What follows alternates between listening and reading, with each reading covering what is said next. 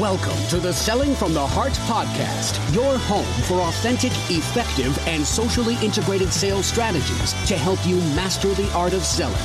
Join your co-hosts Larry Levine and Daryl Amy, along with some of the world's best sales thought leaders and practitioners, as we explore ways to help you grow your sales.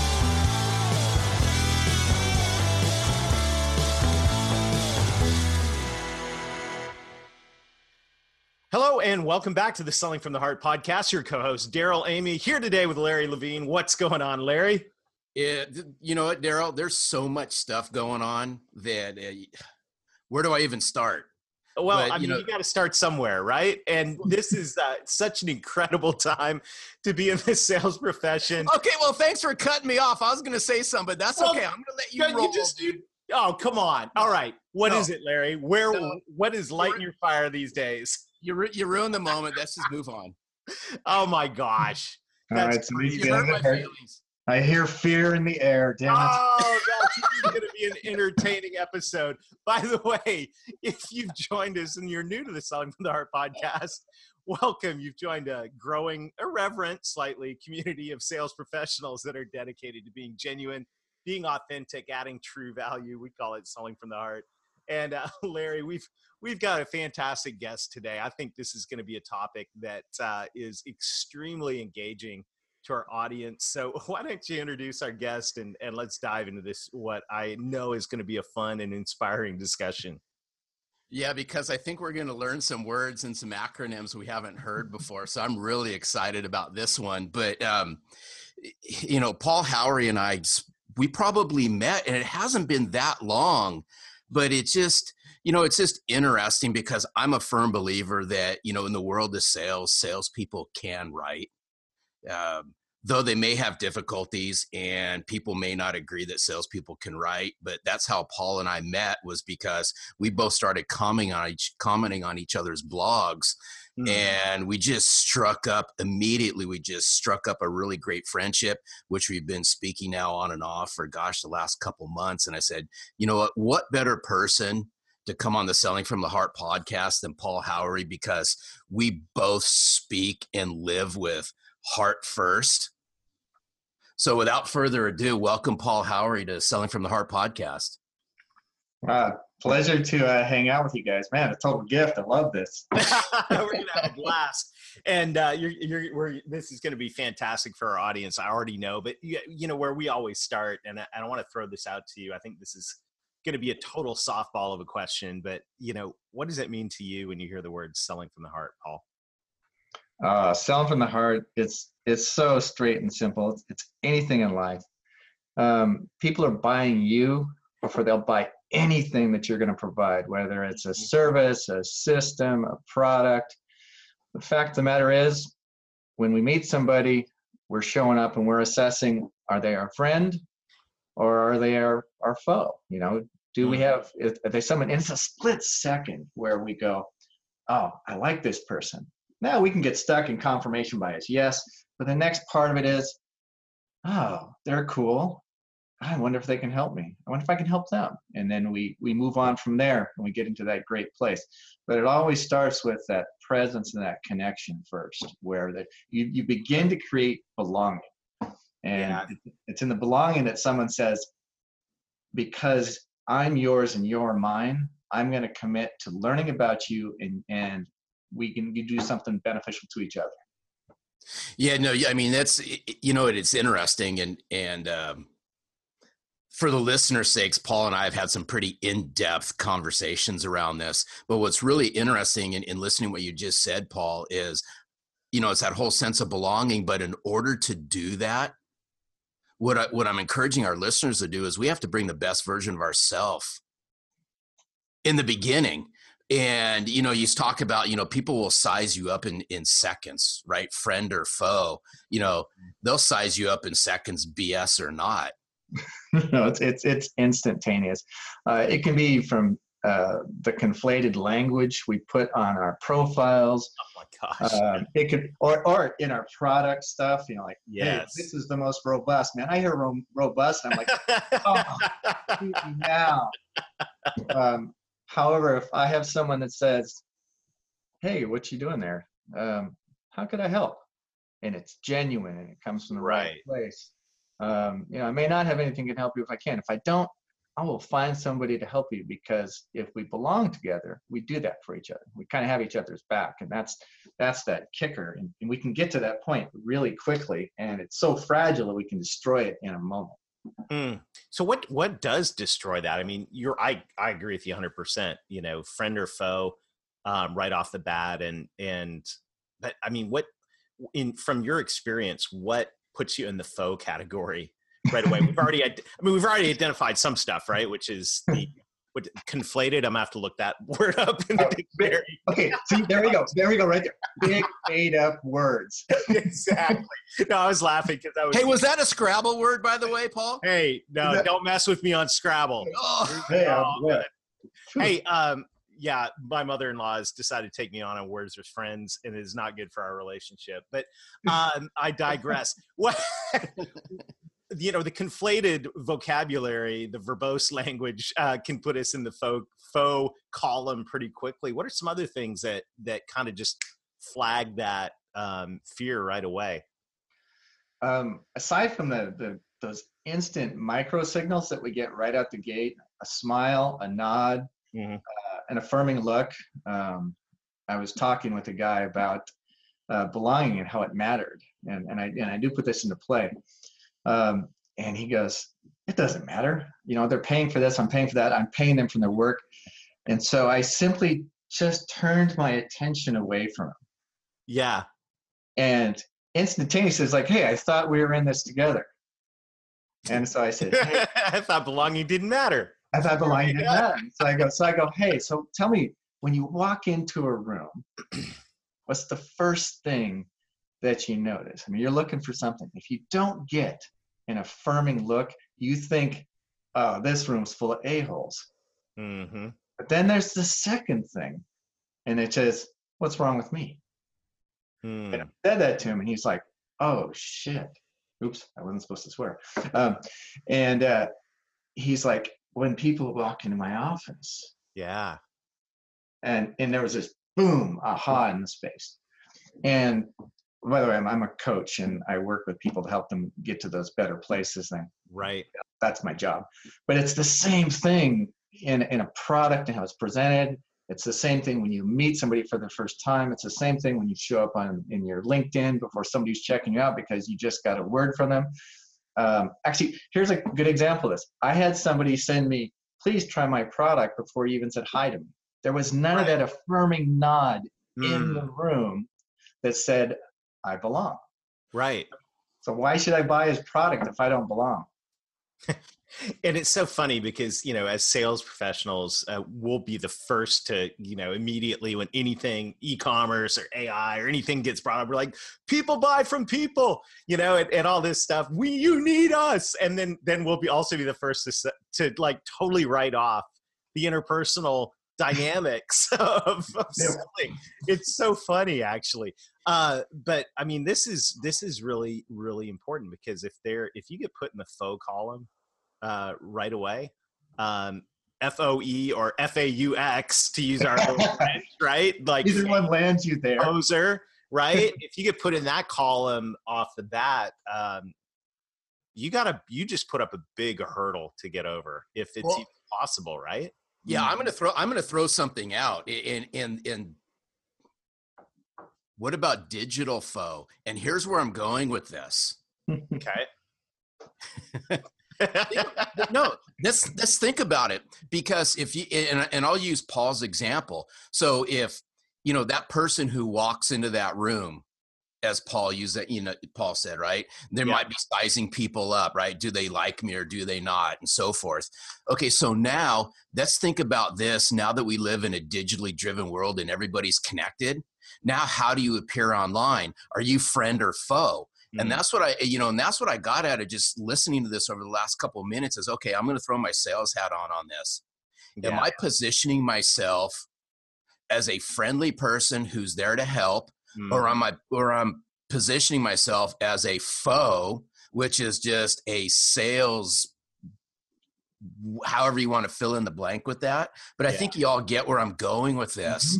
And And I think it's just, and I'm really sensitive to this, and I'm really critical of it as salespeople out there, is how do we position ourselves is going to greatly impact how we open up a conversation and potentially start a relationship. And are you welcoming somebody in? Are you creating that warm environment? Or are you going, you know what, and I spoke about, I think I did a video on this a couple days ago. So if you're acting like a stupid salesperson face to face, which I know that part of what we have to do is sell, but if you're positioning yourself, amongst all the sameness people that are out there face to face, and you're doing it online, then what? What are you guys doing? There's no difference. You see where I'm going with this? Oh yeah. Well, and that's where, to go back to the what breaks trust kind of component. If you're the status quo that's been given this message of, oh, I'm walking onto a used car lot. Right. Used car lot people, didn't mean to cause that, but it's that same thing. If it walks like a duck, quacks like a duck, it's a duck. Right. So don't be a duck. Right. And that means, and what we all really want at this point, I mean, I'm talking to the CEO and he's just like, oh, belonging. How do we create that? I mean, we're visual beings right out the key, flat out. That's hardwired into us. Micro expressions, your smile. And it's not about practicing it so that you're inauthentic or not genuine. Right. You can also pick that up on a dime. But it's that, do the eyes smile and the same with the mouth? If the mouth is giving the serious, because you're in with somebody in a serious moment and you're there present with them. Right. But your eyes are distracting and looking somewhere else, or showing maybe malcontent. Like, oh, I don't want to talk to this guy. This guy doesn't know what he's doing, or this gal doesn't know what she's doing. You got to get out of that space and show up as a curious and empathetic and optimistic human for them. I call that being a CEO. When you're curious, empathetic, and optimistic, and just connecting with somebody, whether it's your digital footprint on the literature standpoint, on your image standpoint, on your positioning, saying they suck triggers they suck in somebody's mind, and if they suck and somebody's mind comes back and gets redirected back to you because you had an errant look, you're setting yourself up potentially for failure right out the gate. If you can show them that you're there and the friend.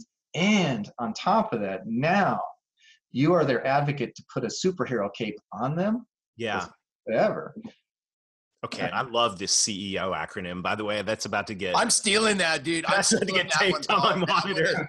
That one has just been stolen. Yeah, that is. I mean, I blogged about being curious yesterday because I think that's one of the most overlooked aspects of sales, and I also blogged about being optimistic the day before. This positive attitude, because I noticed myself. I mean, my 14-year-old yesterday was like, Dad, why are you so happy all the time? I'm like, well, I don't know. It's a good way to live. You should try it out. But you should try it out. Yes. Hey, Paul, you know where Daryl learned it? When he was a kid, he ate a Happy Meal every day. Geez, thanks, Larry. Wait, who doesn't love McDonald's fries? They make you happy. Yes. But that whole thing is I noticed in myself just I mean the reality of the business world and just life and rejection and hassles and all of that, it can chip away at the positive attitude.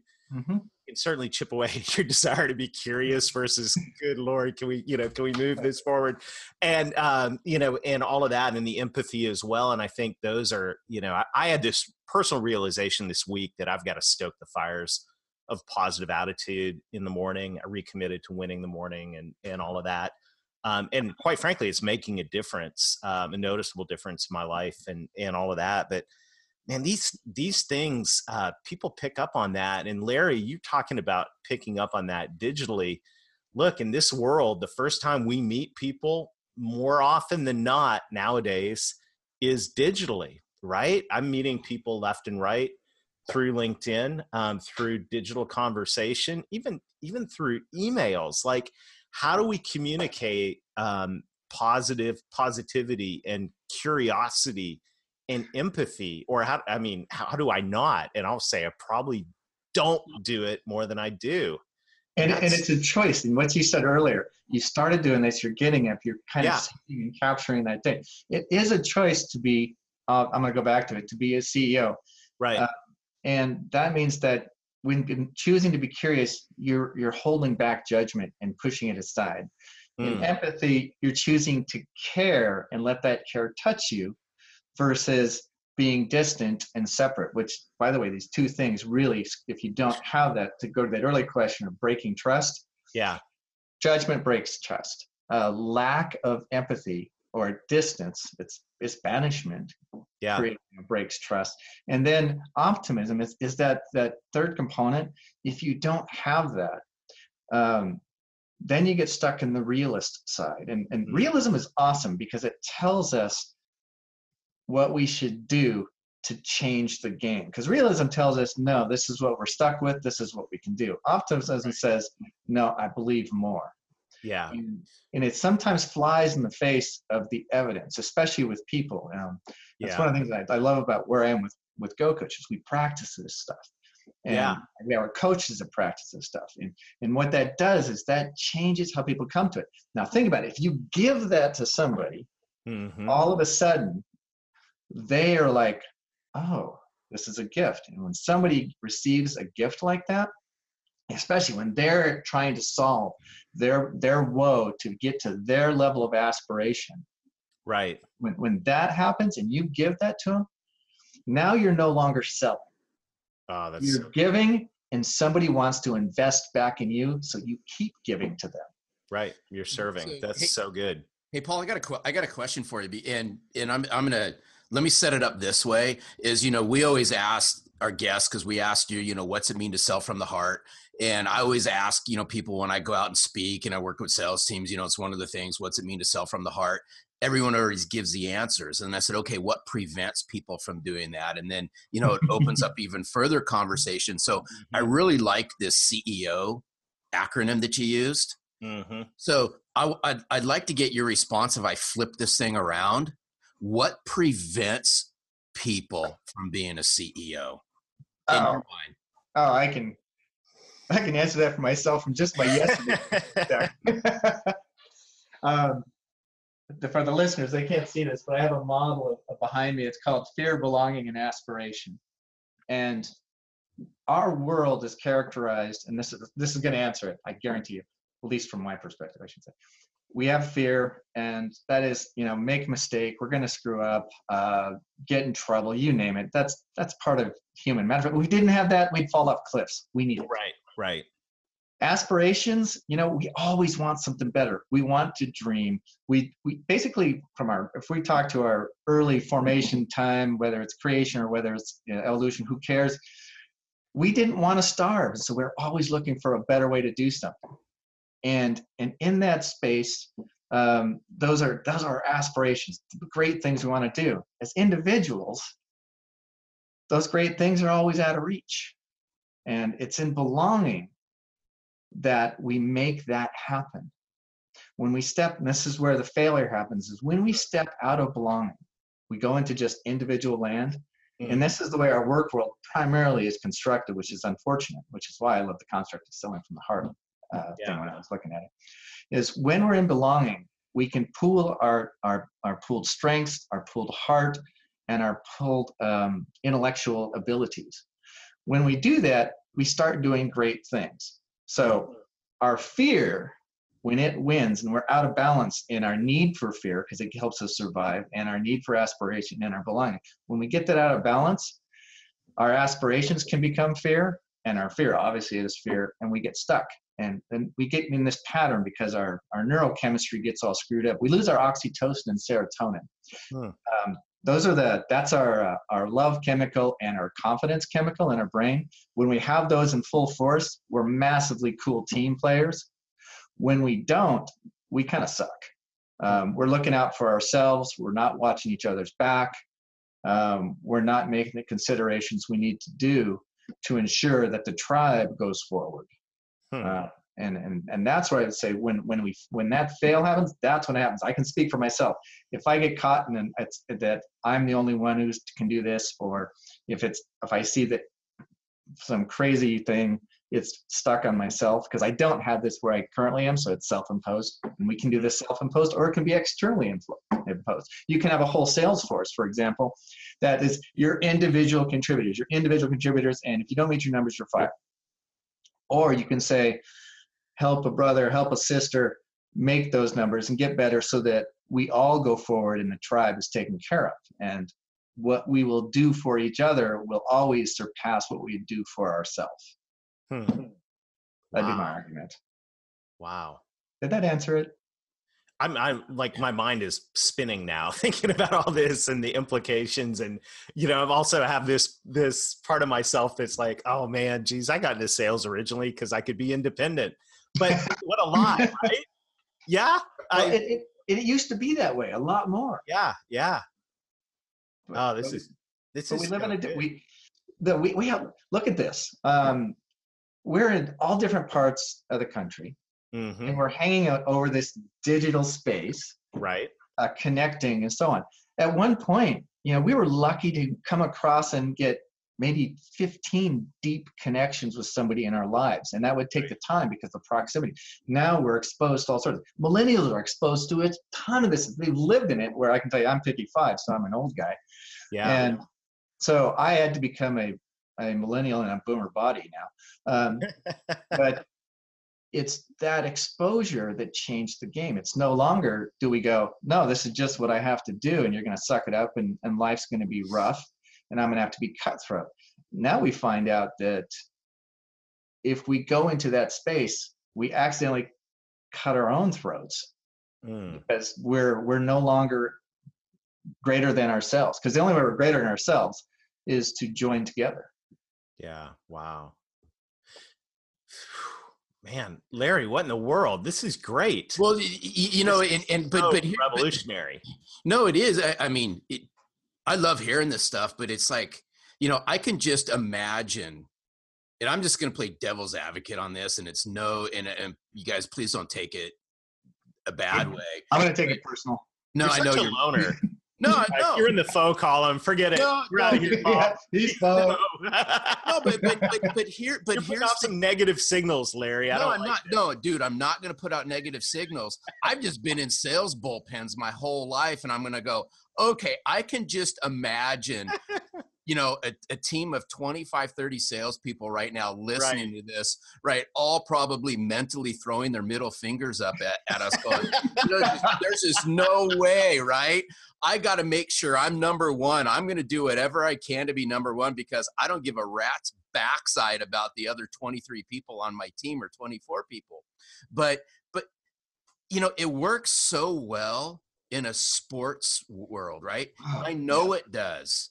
Mm-hmm. But if we're going to make so many analogies in sales to sales in sports, then it can work in sales, but it's that whole individual approach. And that's why I'm going, tribe, sense of belonging and all that. Those are just words that somehow just don't mesh in many sales teams. But if they can understand the concept around it, imagine what could happen, because the first thing you're going to establish is culture.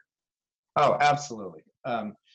If you were to look at a sales team and go, no, I want an elite Navy SEAL sales team, where the objective is this way bigger objective that any individual salesperson could ever meet, and make sure that we'll call it the guts and the glory go to everybody in that case. Mm-hmm. That team is going to be celebrated to the hilt. Yeah. Yeah. Now you're making a thing where, oh, wait a minute, every sale matters. My brother, my sister's sale matters.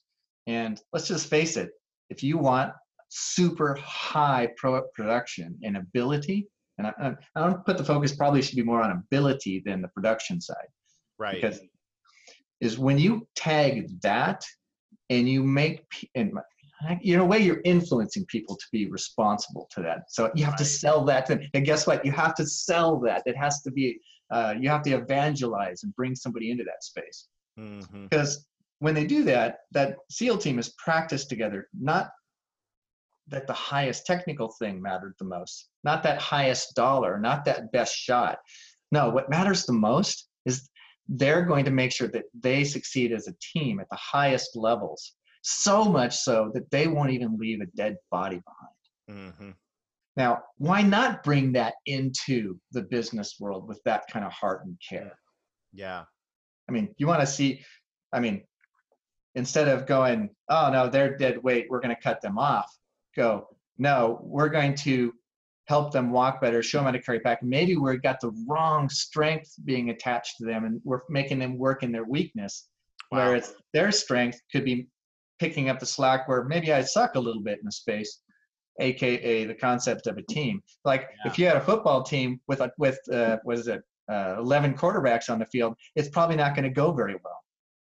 You know, Paul, I see this in terms of the team, but I also see this in terms of selling. And if you think about the fear, belonging, and aspiration, I mean, I was, and this is kind of how I sell. It's how I teach people to sell in terms of, you know, I'm a solution selling guy. So let's look at the aspiration, right? What are your business goals? How can we help you achieve those goals? And, you know, what are the obstacles in the way? How can we help you overcome those obstacles, which is good. I mean, the aspiration side is great, but I think we neglect the belonging part of it in terms of, and the belonging is the trust, right? It's that that's trust plus, right?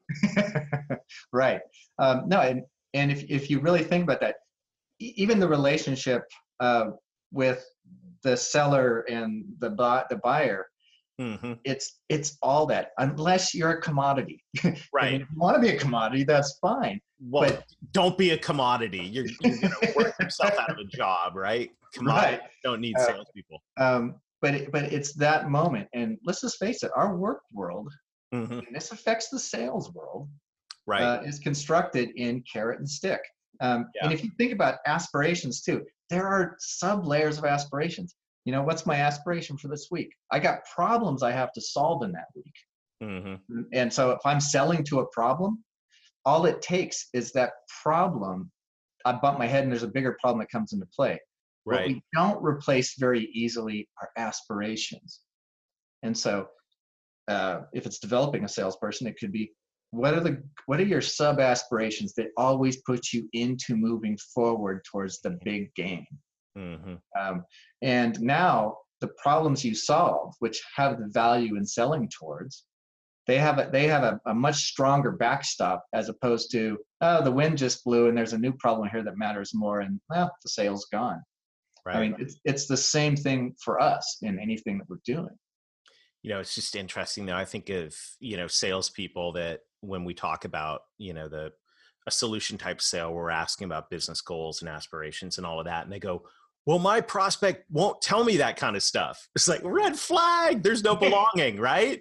Right. There's no trust. Actually, that means right there's fear. Yes. And fear is in the way of even becoming tribal with each other.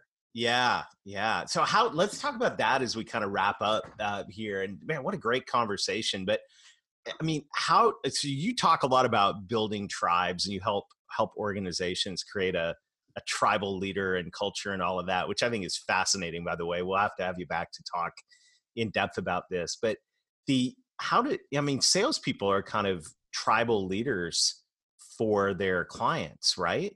In terms of they should be, absolutely.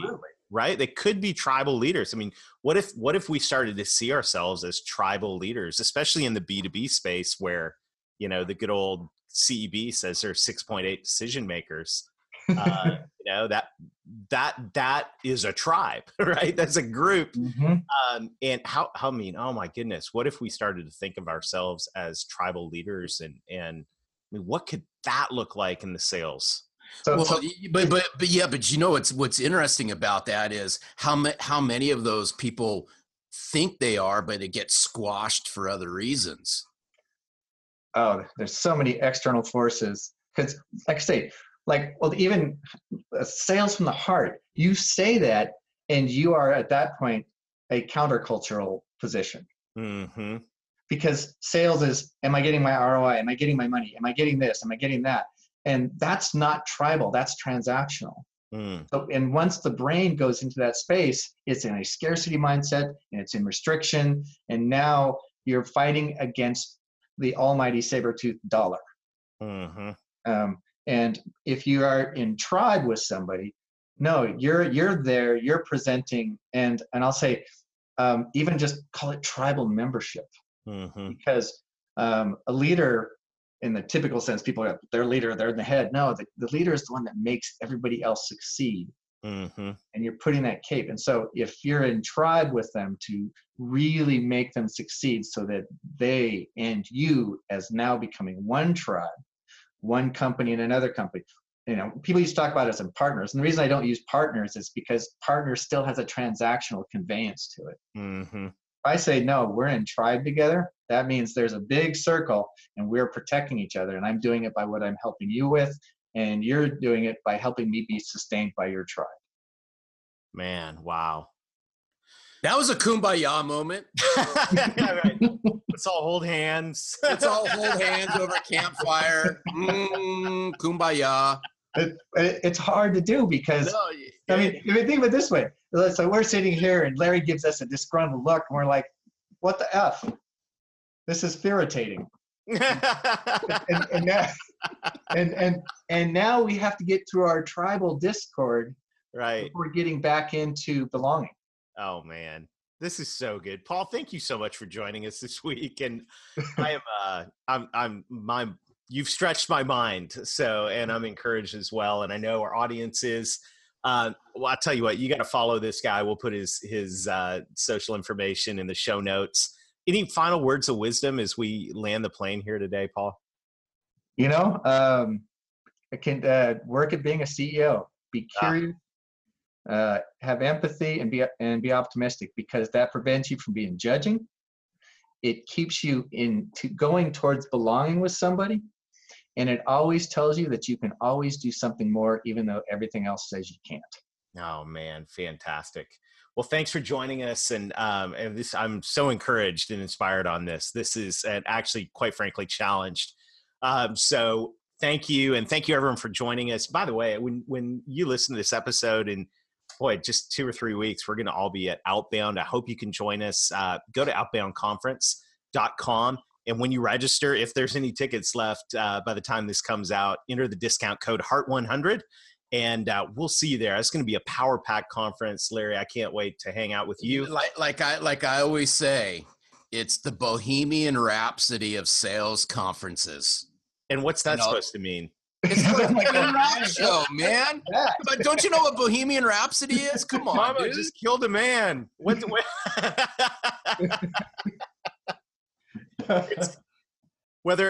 See, that's such a boomer reference.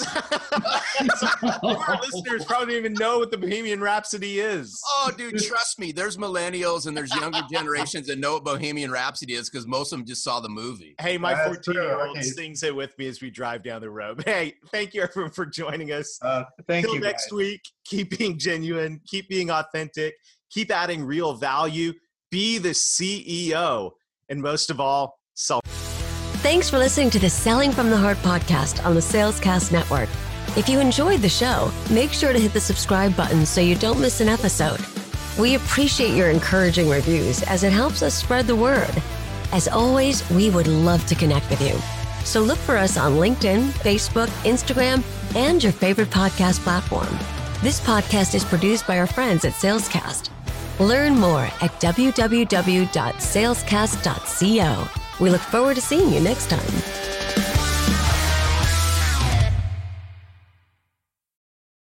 From the heart.